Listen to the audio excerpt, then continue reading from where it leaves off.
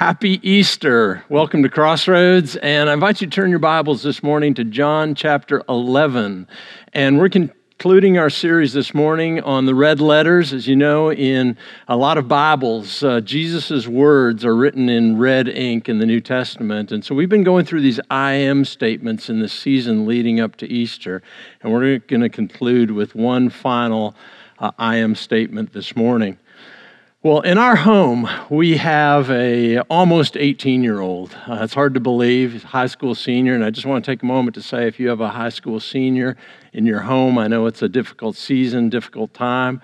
We're praying for you guys. We're praying for our seniors, and we know that God has good things in store for you despite what's going on and the pause that's pressed on your grad. But we have an 18-year-old, or soon-to-be 18-year-old in our home. Back a number of years ago, Gabe was 3, and we took a family vacation to visit my brother and his family. They were living in Las Vegas, Nevada at the time. He was a pastor at a church there, and we decided that we needed to get out of the place where we were living, which was up in Illinois, and we needed a vacation in a warm place, so we went to visit them. And I remember this one day, they had a pool in the backyard, and Gabe and all of his cousins were in the backyard swimming. Dana and my sister-in-law were back there, and my brother and I were in the house. And just out of nowhere, all of a sudden, I heard Dana scream for help. And what had actually happened was Gabe and his cousins were playing out around the pool, and there was a step just down from where the spa was and down onto the pool deck, and Gabe had missed the step, and he fell down, and he busted his lip on the pool deck, and there was a lot of blood, and it was bleeding quite profusely, and Dana was calling to me and said, "Darren, we got to get Gabe to the hospital right now." Well, could you imagine what I did? What I can tell you I didn't do was I didn't sit there and make another cup of coffee. I didn't, pull out my phone and make a couple phone calls, those things I just needed to do. I didn't delay at all. When Dana called, I went running. Well, in John chapter 11, we have a story of Lazarus, a friend of Jesus, and his 2 sisters. And in that story, we hear that Lazarus is sick. He isn't just sick, he is deathly ill. And they send word to Jesus. Jesus was about 30 miles away, and they send a messenger to Jesus to tell him that his best friend Lazarus is sick. And I think the account will surprise you when we read it. In verse 6, this is what it says. When Jesus heard that his friend Lazarus was sick, he stayed 2 more days in the place where he was. Are you familiar with that story? Here, Jesus' best friend is sick, and they send word to Jesus for help. And what does he do? He hangs around for 2 more days. Now, I can tell you with assurance that I am not better than Jesus. So what was going on? Dana called me, I went running. Here, Jesus' friends call him, and he waits for 2 days. What's going on here? Well, I have to tell you that Jesus, when he heard that this was going on, he responded with some words, and they might be a little confusing. There might be words that you've used from time to time, but this is what he said, that this has taken place so that the Son of God would receive glory from this. Have you ever heard those words before? Maybe you've used those words before, and I have to tell you, just point blank, that I'm really not a fan of those words. I call that an easy answer in Christian circles. Particularly when tough things happen, when there are difficulties, when there are bad situations, especially when there's things that we really can't explain why. We kind of just land on that phrase, this is happening so that God would receive the glory. It's an easy answer, isn't it? It's kind of like pointing at God and kind of blaming him and just leaving it with him and seeing what he'll do. And I have to say that this has to be one of the most misused lines in Scripture. You see, because to me, it's never helpful especially in the context that we tend to use it. It tends to come across as pithy. It tends to come across as oversimplistic. Back, I remember when Dana and I were going through a real difficult, dark time in our lives with trying to have a family and going through miscarriages. And often we'd hear that line, oh, this is happening. We don't understand why, but we know that God's going to receive the glory from this. Even in this pandemic, I'm sure you've heard that before. Even the last few weeks, oh, this is, God's got a plan and He's going to receive glory. It's a true statement, yes, but is it helpful? No. You lose your job. Your finances are in ruin. Your business is teetering on the brink of bankruptcy. Your hopes and dreams are lost. You have fears that you can't express, and you hear those words, this is so that God will receive the glory.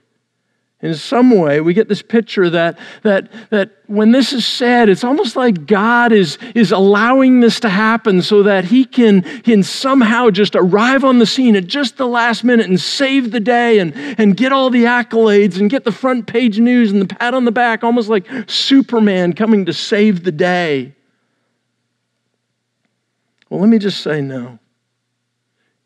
Let me just tell you that God doesn't need your grief in order to be praised. God doesn't need your life to fall apart. He doesn't need someone to get sick or someone to die. God doesn't need some virus to take place and to turn your life and this world upside down in order to get the accolades or the pat on the back. He doesn't need broken relationships. He doesn't need messed up finances or emotional breakdown to receive glory. Let me tell you that all of those things are the work of Satan himself, the work of the devil in a sinful world. Importantly, it's up to us to interpret this correctly. You see, Jesus here in the story with Lazarus, He isn't declaring that He was going to arrive and just kind of swoop in at the last minute and save the day. No, that's not what He was saying. What was going on? You ever wondered that? Well, Jesus eventually shows up, and Scripture tells us that it was 4 days. He waited for 2 days. You see, it took 1 day for a messenger to get to him. He waited 2 days, and then it took him a day to get to his friend Lazarus. Scripture says it was 4 days. And in that time, we're told that Lazarus died. He was dead. 4 days is significant. Some theologians tell us that it was significant because in the Jewish culture, the belief that after 3 days was when the soul left the body. So 4 days, Lazarus was dead. He was dead. He was deader than dead. And yet as Jesus comes onto the scene and it comes face to face with Lazarus' sister Martha, and she's upset. She's upset at Jesus. Why weren't you here sooner? Jesus looks at her and He says this. He says, Lazarus will live. Lazarus will rise. And it's kind of interesting, Martha's response. She kind of just passively says, oh, I know that. Yes, He's going to rise at the resurrection. Yes, I understand He will rise. And Jesus tells her, no, you're missing the boat here. You're missing the point. And you see, it's easy for us to miss it too. And what Martha was really saying was, Jesus, I don't believe you're the Messiah. Because she was saying, I believe the resurrection is going to happen. It's going to happen down the road when the Messiah comes. So the conclusion that we can appropriately make here is that she was saying, Jesus, you're not the Messiah. Look at John 20:25. John 11:25. Jesus said to her, Martha, I am the resurrection and the life. He says, I am the resurrection and the life. The one who believes in me will live even though they die. You see, Jesus was talking about this glory that He would receive. And it wasn't going to come from the raising of Lazarus from the dead. It wasn't going to be this pat on the back for his ratings approval because he came to save the day. No, in fact, the glory that he was talking about in this raising Lazarus from the dead was in fact a proclamation of his own death and that he would rise from the dead and expedite that move from that point to the cross. You see, this situation could have played out differently. Jesus could have showed up in time and healed his friend and had a party and they could have all celebrated together, but that didn't happen. You see, in this, Jesus took the opportunity to pronounce his own death, to pronounce to everyone around that he was the Messiah. And through his resurrection, all might live. And just weeks after this, as Jesus' body hung lifeless on a cross, each person was reminded of these words, and they were filled with hope and faith and assurance. That's what happened. I want you to turn ahead a number of chapters to John chapter 20. And in John chapter 20, this is the account after Jesus had been put to death and after he'd been buried. This is the account of Resurrection Day. Verse 1 of John chapter 20. John writes, early on the first day of the week, while it was still dark, Mary Magdalene went to the tomb and saw that the stone had been removed from the entrance. So she came running to Simon Peter and the other disciple, the one whom Jesus loved, and said, They have taken the Lord out of the tomb, and we don't know where they've put him. So Peter and the other disciple started for the tomb. Both were running, but the other disciple outran Peter and reached the tomb first. He bent over and looked in at the strips of linen lying there, but did not go in. Then Simon Peter came along behind him and went straight into the tomb. He saw the strips of linen lying there, as well as the cloth that had been wrapped around Jesus' head. The cloth was still lying in its place, separate from the linen. Finally, the other disciple who had reached the tomb first also went inside, and he saw and believed. Here we have the account of the empty tomb, the angels proclaiming in that moment, he is not here, he is risen. This is the account of Jesus' resurrection. And we have this account in all four of the gospel writers' writings. John's version, though, I find is one of the more interesting ones. It's one of the more profound ones because it says so much and it speaks so much of the emptiness and void within the human soul. See, we can all have that same reaction. I don't know if you've noticed what was really going on in John's account of the resurrection. And in fact, it speaks loudly and it speaks volumes of a need for a Savior, our need for significance, our need for this recognition and identity. You see, in John's account, he says, hey, there was Peter, and there was this other disciple, and in fact, it was the disciple whom Jesus loved. Well, and if you know about Jesus and his disciples, Jesus called John, the writer, the one whom Jesus loved. He was his favorite. And John makes a point here and reminds the readers that he was Jesus' favorite. He was the one that Jesus loved. He goes on to talk about these disciples, Peter and this other disciple running to the tomb. And what does he say? Well, the other disciple, speaking of himself, arrived first. He wanted everyone to know that he was the faster runner, that he could outrun Peter, and that he, in fact, was the better of the two. When they got there, you'll notice that Peter, he says, went just bursting on in, even though John himself had arrived first and with reverence stood at the edge of the tomb. But Peter just burst on through. It's almost like kids in grade school, seeking the approval or seeking the recognition of their teacher and telling the stories, oh, I got a hamster, and then all of a sudden the other kid down couple of desks says, well, I have 2 hamsters.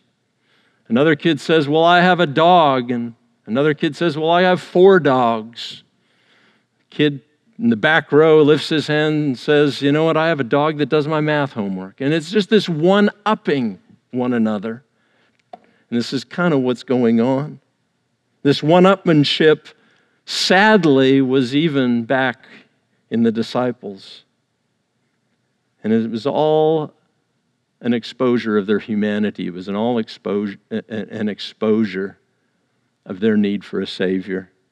It's all about sin. And that's exactly why Jesus died.